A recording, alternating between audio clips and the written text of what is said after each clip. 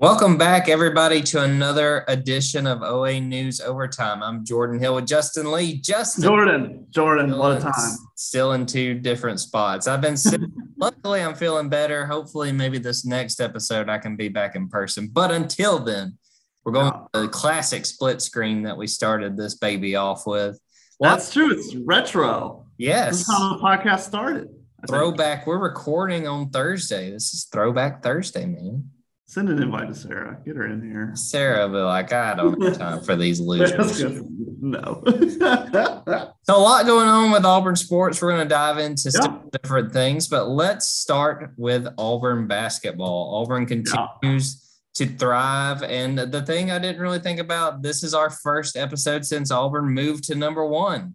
First time in program history. Auburn is the top-ranked team in the nation. They followed that up by having a rough showing. But let's start with the top ranking, the getting the number one. How big was that? We thought it was going to happen last week, and they came up 4 points short of tying Gonzaga. They get it this week. Just what do you feel like that accomplishment means to this program and what it means to what this team has done this year? It's a big milestone. And I mean, I just think about, it's funny when we were talking about the poll, I talked a lot about upward mobility, like with the points and whatever, but Auburn basketball has a ton of upward mobility as far as like program visibility. You know what I mean? If Kentucky gets number one, it's not that huge of a deal. They've done it 100 times.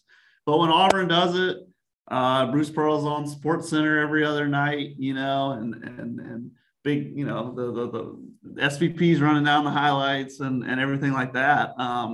It's a big. I think it's just a big. I don't know. It's big for the program. I mean, it's hard to really put into words where it's at, but every week you're number one. I mean, it's only happened like one time ever. Was in the late '90s that the team was flying this high. But it's just big, and especially for a program like Auburn that just frankly hasn't been here before. And I know, people take that as a slight from, Kentucky fans or whoever, but Auburn has not been here before. It's all new. Just in that way, it's really big. It's much bigger than if Auburn football got to number one, because Auburn football has been at number one before and is every college football fan knows Auburn, but there's, it's the fact that you're doing it in men's basketball.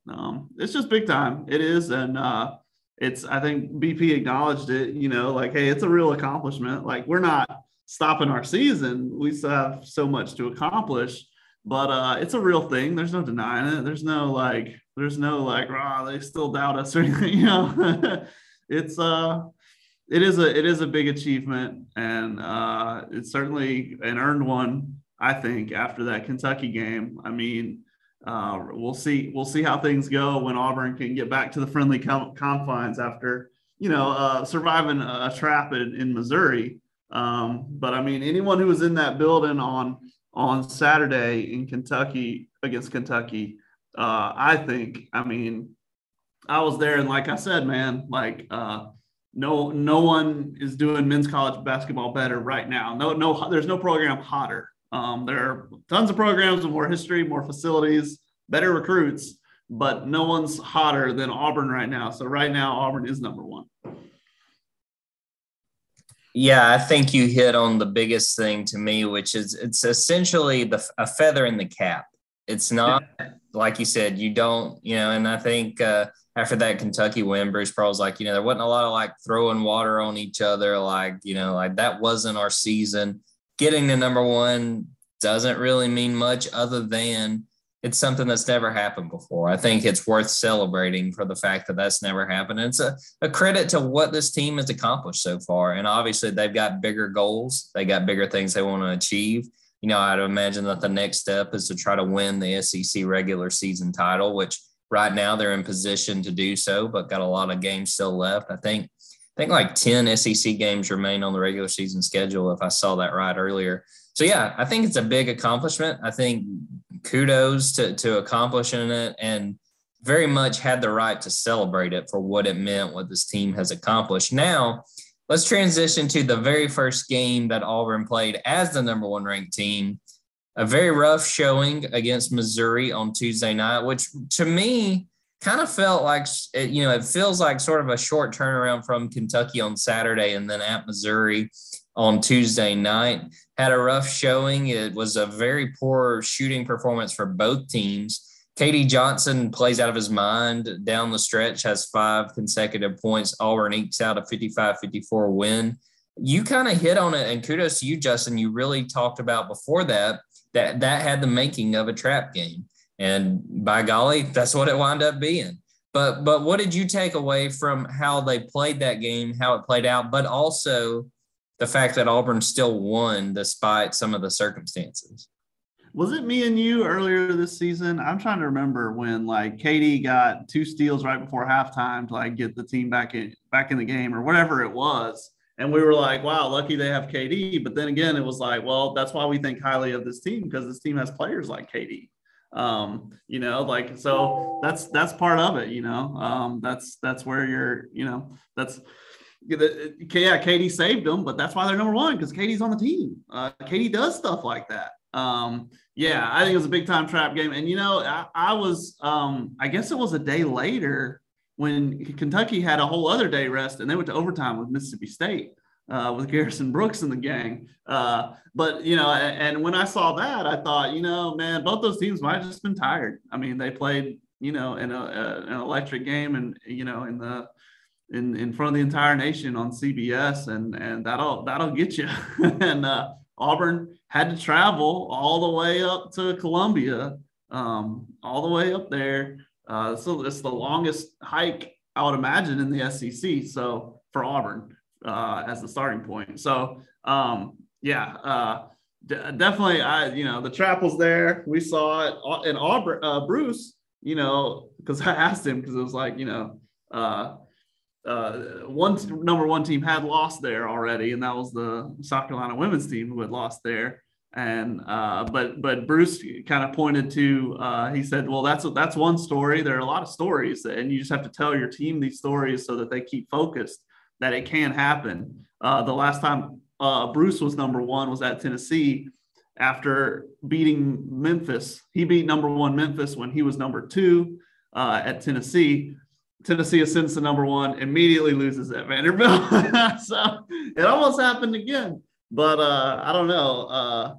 I think that, I do think there's merit in that being a tough travel to make, tough game to play. Auburn's got to be better. Fair to question why it happened. Fair to question if everybody was focused. But then me personally, the next day I turn around and I watch Kentucky go to overtime with Mississippi State, and I'm like, man, maybe they're just tired. So that's now you step out of conference in Oklahoma and you get a chance to see the team again, and we'll gain more information and see if they can get back to the level they were playing at. Avoided the trap, which is at the end of the day all that matters, and sometimes it can be the best thing for you, right? Yeah, I mean, I think so too. And again, when a poor performance where they shot like 30%, and you still win on the road in conference. I mean, it could have been worse, clearly. And to me, it was really the point you were making about, that we talked about earlier in the year, like, well, they have guys like KD Johnson. It was guys like KD that kind of put them over the top. It was KD with those 5 consecutive points. It was Devin Cambridge with 9 offensive rebounds in like 11 minutes of court time. It was nuts how productive he was. And them winning the rebounding battle is a big reason why Auburn wound up beating Missouri like they did. And, I think, and this was something Bruce talked a little bit about on Thursday when we talked to him to preview Oklahoma, that Jabari didn't have a very good shooting night, but they still were able to win. They were still able to withstand their best player not having it, especially shooting. I think he still did a pretty good job as far as playing defense and rebounding, but it was a really quiet night for him shooting wise. And, as much as you can be encouraged by a night where you shoot 30%, sometimes there is value in that. I mean, sometimes there is the value of, hey, man, we didn't have it, but the guys we needed to step up, stepped up. And in that last 2 minutes, Missouri could have very easily won that game. And I think that's a pretty good Missouri team. I mean, they're probably, I think they're under 500, but they've played some teams really close. I think you can still come out of that game, and especially if you come into this Oklahoma game and get back, sort of set things back in order before kind of going down the back stretch of the SEC conference play. This could be the kind of situation where you can make the most of it and say, hey, we avoided what would have been a really rough loss on a night that we didn't have our best because guys on this roster stepped up. And we can learn from this and try to make something positive out of it. I'd say every win, every game Auburn plays is going to be a big game because the number one team's in it. So every win is going to be a big win because the number one team's in it. Every time you get to hold on to that ranking, you'll take it. And even if it's by a point, doesn't matter because, if you like you were talking about earlier, how big this is, we get a glimpse inside Bruce Pearl's office, and in his office, he has this huge, 24 by 36 reproduction of the Sports Illustrated Chris Porter cover from 1999 when they were Sports Illustrated's number one, not the AP's number one. But that hey, remember, he's got to show recruits. Remember one time 20 years ago, we were number one. And now it's remember you saw it on TV, we were number one. That makes a big difference. So, hey man, I think at this point, obviously, in about a month's time, it's time to gear up for the tournament and make sure you're peaking. But as of right now, every win's a big win as far as I'm concerned. I mean, I know the team's not focused that way, but if you're an Auburn fan, hey man, keep riding the wave, keep doing the peacock, keep doing the whole thing because every win is worth celebrating, I think. So kind of transitioning toward that next game, Auburn is going to be playing Oklahoma on Saturday in Auburn Arena, part of the Big 12 SEC Challenge. This is an Oklahoma team that's kind of had a rough stretch. I think they've lost 4 of their last 5, but they did beat a pretty good West Virginia team on the road earlier this week. Has the makings of what can be a pretty good outcome, a pretty good matchup from Auburn's perspective. Oklahoma's led by Porter Moser, who was at Loyola Chicago, had a lot of success the last few years. A lot of Loyola Chicago kind of wrap around the season with Auburn playing Loyola earlier in the year. But this has the makings of what could be a very valuable win for Auburn. 247 Sports' Nathan King pointed out that Oklahoma, I think, is 31st or 32nd in the net. So this could be a quadrant 1 win for Auburn. What sort of stands out to you and what we've gotten to hear so far leading up to this Oklahoma game? A chance to step out of conference to try to beat, a pretty good non-conference opponent before you kind of turn the attention back to SEC play to end the regular season. Yeah, well, I'll turn it back to you, but I'm most curious of how Auburn looks back at home, the 7 days after what we saw last Saturday, everyone in the world's talking about how Auburn's unbeatable in Auburn Arena and unbeatable in that building. Now they got to prove it again against a good team. I'm curious to see, because we don't know what's going to happen. I'm curious to see does that building reverse everything we saw on Wednesday or Tuesday, whenever the game was? I don't know. Is everything solved again when they're in front of the home crowd, and what kind of big difference does it make? So yeah, I'm most curious to just see how Auburn reacts. Obviously, seems like Oklahoma, if they play perfect, is capable of winning the game. But yeah, I'm most curious to just see how they play back at home again. No, I think that's kind of the biggest thing. And to me is just if they're able to find more of a rhythm offensively, because it just seemed like that lacked in that Missouri game, which again, playing on the road, that sort of situation. There were several minutes there in that game where neither Auburn nor Missouri could buy a basket. And I think when you play a team like Oklahoma, that West Virginia game, I think, is a good example of if you're not ready, they can come into your arena and beat you. And I think that's a situation that Auburn's got to prepare for. I think that, I want to see how Jabari Smith kind of shakes off probably his worst performance of his freshman season, which to me is, commendable that we're at this point in the season. And this is really the first time we've seen him really struggle and not really look like the offensive threat that we know he is. So how does he kind of respond to that? Is he able to kind of shake that off, especially being in the home arena, having the jungle, having everybody on his side? What does that sort of look like? Are they able to kind of put Missouri behind them, move on past that and beat a pretty good Oklahoma team that's going to want to, try to, especially in a coach's first year? That seems like that'd be a pretty good coup for Oklahoma to, hey, first year, we're building something. We just knocked off the number one team in the nation. They're going to want it. And Auburn, I think, is going to have to show up ready to go. It's probably as bad as these recent games where Auburn played Baylor and Gonzaga in the regular season, right? It was like, hey, we got a chance to knock off the number one team. That's the same thing Oklahoma's going to be saying. So, yeah, big opportunity, big game. Hey, man, like I said, maybe that's the motto of the week.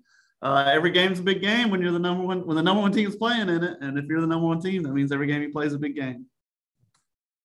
Let's turn the attention from men's basketball to football. And we'll start with what happened Saturday that we decided we would just save for our middle of the week podcast. So some staff changes at Auburn. It was initially announced Derek Mason was not going to be back. All reports at the time had indicated he would go to Oklahoma State. That has, in fact, happened. He's going to be the defensive coordinator at Oklahoma State. With Derek Mason out after 1 year, Jeff Schmedding is moving up from inside linebackers coach to defensive coordinator. Stepping in is Christian Robinson. He'll be coaching linebackers. He was formerly the linebackers coach and interim defensive coordinator at Florida. Also joining the staff is Jimmy Brumbaugh, who had been an analyst at Oregon, former All-SEC player at Auburn, a name a lot of people around Auburn, I'm sure, remember fondly.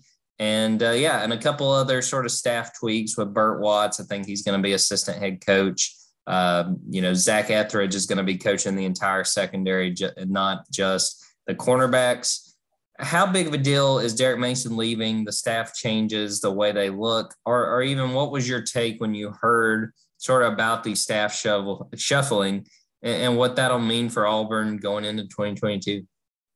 Well, I mean, the elephant in the room, Jordan, we talked about it last week, by Brian promoting Jeff Schmedding, he's got no one to blame if things don't go poorly. This is his deal.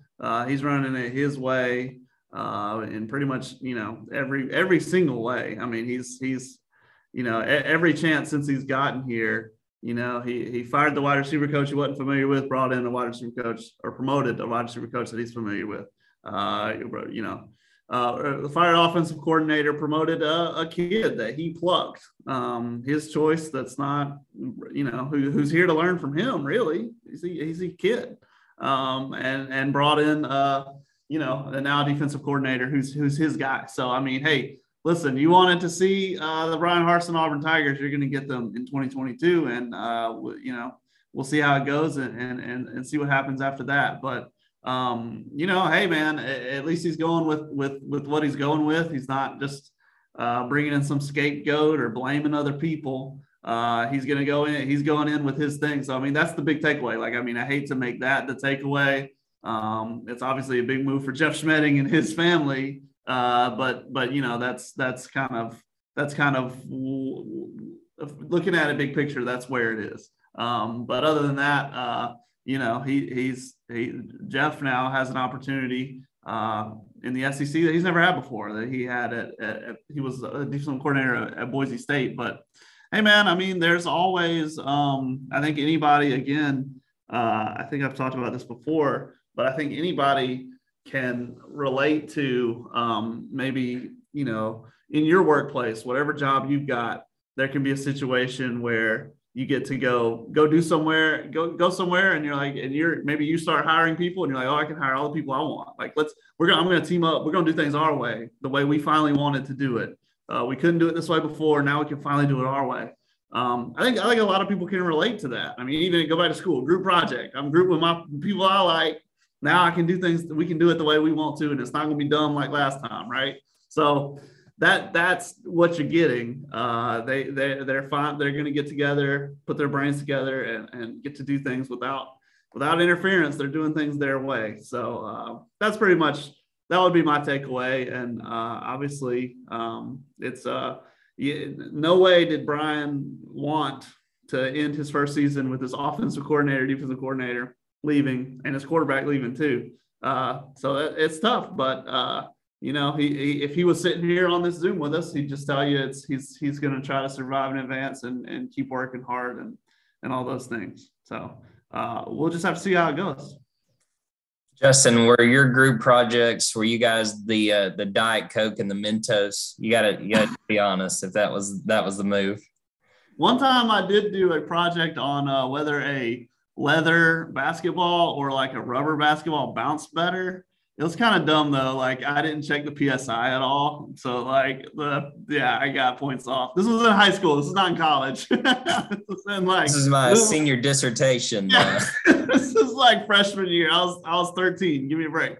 But that I got points off for that, and I should have. So yeah, I mean, I think really my biggest thing is that for better or worse, which I mean, I think this is the point you made, that Bryan Harsin is going to do it his way, that he is bringing in an offensive coordinator in Austin Davis, who, from everything I've heard, is really well thought of, but has no background, never coached in the SEC, only, I think, 31, 32 years old. And then on the other side, a defensive coordinator that Bryan knows well, but has 1 year of SEC experience, that being last year. And you're making him the defensive coordinator. Can it work? Absolutely. Can it fail? Yeah, totally. And so, I mean, I think that's the biggest thing. You go from year one where you've got two guys as your coordinators on both sides of the ball, a ton of SEC experience, one of them with SEC head coaching experience. And for whatever reason, how much of it was Bryan, how much it was Derek and Mike Bobo, it's hard to say from the outside as far as, the departures and what led to what. But now you're looking at, okay, this was your chance to revamp it, and this is what you want to do. And we just know what life is like as the coach at Auburn right now. We've hit on it multiple times on this podcast. You got Georgia, who just won the national title on one side. You got Alabama that's primed to play and try to win a national title every year on the other. And you're working on borrowed time. And you can obviously add to that with winning, and you can add to that with showing proof of concept. And now this is all on Bryan Harsin. This is the chance that he's got to show that he is capable. And we're going to see if it works. I mean, I mentioned today on Twitter that, they've had 16 scholarship players now go into the portal, with the latest being Marquise Robinson, defensive lineman. They've had a lot of attrition. It's up to Bryan Harsin and this staff with Jeff Schmedding. And I will say, too, I like the two position hires. I think really highly of Christian Robinson from everything I've ever heard about him, even going back. I remember when he played at Georgia. And Jimmy Brumbaugh's a guy that's coached around and coached a lot of places and has the background I think you would need at defensive line coach. But they've got to work on this roster. That's kind of the bottom line. I don't care who is the coordinators. I don't think this roster is in a very good spot right now. And they've got time, and they'll have time after spring ball too, to try to retool it, to try to get guys that can make this roster better. Because I think, that there's reason to kind of look at when a Derek Mason leaves for Oklahoma State, which I don't think you could really even say is a lateral move. Why did he do that? And I think you can kind of look at how this roster is made up really overall. And I think really on the offensive side is where my biggest concerns are. And you go, yeah, I can kind of see why a move was made like that. Now it's up to Bryan Harsin, Jeff Schmedding, Austin Davis, all these guys to either get the current roster as it is and just find a way to make the most of it, or go into the portal where there's still plenty of talented guys, where more guys will be coming in and looking at other options after spring football, and try to make this thing better. Because if it's not able to contend, it's going to be a real issue for this coaching staff when the year's over. Well, they did close well on that December class. And however that happens, whether that's a full court press at the end, whether that's you were on them the whole time and just kept it silent, you know what I mean? Maybe they have that going on, going into the summer with some transfer targets and even some kids who could sign in February. There's not many on the public radar right now, but however they closed last time, whether that's finding guys and giving them the offer they were waiting for at the last minute, or if that was, maybe you had them all along, and the way things that Brian's staff does it is that they just keep it close to the vest. A lot of programs like to, hey, commit, let's drum up excitement. Maybe they're the different way. Maybe they got a different mindset. Maybe they've got people lined up to add here in the coming months and in the summer. But however they did it, I agree, they need to do that again to try to add to the roster right now. All right, well, let's get ready to end this podcast with some Auburn gymnastics, a big meet coming up. Justin, just fill us in on what's going on and what the next challenge is for Auburn. Hey man, it's Alabama. It's gonna be a really packed crowd on Friday in Auburn Arena, and it's just gonna be it's a big one. It always is. I mean, you can read about the streak and all those things and what it means for Auburn to, and gymnastics is such a strange sport because all year wins and losses don't matter. Only the score matters. Then you get to the postseason and only wins and losses matter because it turns into a tournament. It turns into head-to-head. Which is weird. But with Alabama, you can't say the win-loss doesn't matter. So it does matter. And they know that. They admit that. But they're not going to sacrifice their plans, their long-term plans just to win this meet. But of course, while the coaches will strategically set up their lineup with long-term in mind, the gymnasts in those lineups are going to do everything they can to be as prepared as they can, to hit as good a score as they can, to try to beat Alabama. I mean, that's it. So it's going to be big time. Auburn's ranked number 8. Alabama's ranked number 9. These are based on scores, so there's no Jesse Newells here for you to worry about. Auburn has laid down 2 really good scores in 197 plus, the 2 197 plus scores. There's a 197-250 at Arkansas. And then last week's 197-350 was the second best score Auburn's ever recorded in program history. So, I mean, when you talk about, it's Suni Lee, Sophia Groth, all those stars that came in with this class. What's the difference going to be? What's going to be? Are they immediately scoring as high as Florida and Michigan? No, you can't, because you can only score up to 10. Suni's got a cap on her. There's a roof over her head. But what it does mean with the depth that they've added is that they can really put in some of the best scores in program history and possibly have the best season in program history this year. And you can read. So I mentioned 2 names there. I mentioned Suni and then Sophia Groth. Everybody knows about Suni, 5-star, 10-star prospect, but when she was a 5-star, her classmate, Sophia Groth, was a 4-star. She was committed since 2017. So like when she was in junior high, right? She's been prepared for this moment. And in the first 3 meets, she's been a steady hand, plugged right in as a starter. This is a freshman who started right away. You compare that to any other sport. And she's been strong. We wrote a story about her that's online, ran in the paper, I think Wednesday. Yeah. Today's a story about Darion. So big stuff happening. Big meet coming up. And if you're coming to Auburn Arena, watch those freshmen, because those are the big, and then of course watch Darion, who's going to bring down the house. I wrote a story about her just being the showman. I mean, how many sporting events have a grand finale, right? The ending to basketball is a lot of fouling and trying to get this thing over with, and who knows what's going on with football, but the grand finale, I guess it's a little bit comparable to like Mariano Rivera coming in. If you had a closer like that, that's Darion Gaborn, and people will get to see that Friday, and anyone can watch it because it's on ESPN2. It's on the Big Boys. It's the Big Boy Network. So so anyone can tune in. No one's ever regretted tuning in. No one's ever. I promise. SEC gymnastics. I mean, Olympic gymnastics, super popular. SEC gymnastics is doing a really good job of capturing that, and it has all the money and the ESPN contract to make that happen. So big meet Friday. So we'll see how it goes. If Alabama gets a better score than Auburn, not the end of the world for Auburn, but a lot to win for Auburn if they do win. Season's not over, but they can celebrate and give Auburn fans one more thing to celebrate.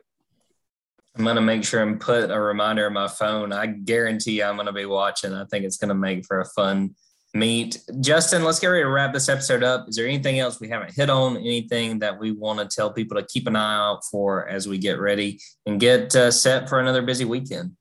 I don't know. I think that's about it. We're gonna have more on. You'll have more on this Auburn Oklahoma showdown. I'll have more on this Auburn Alabama gymnastics showdown.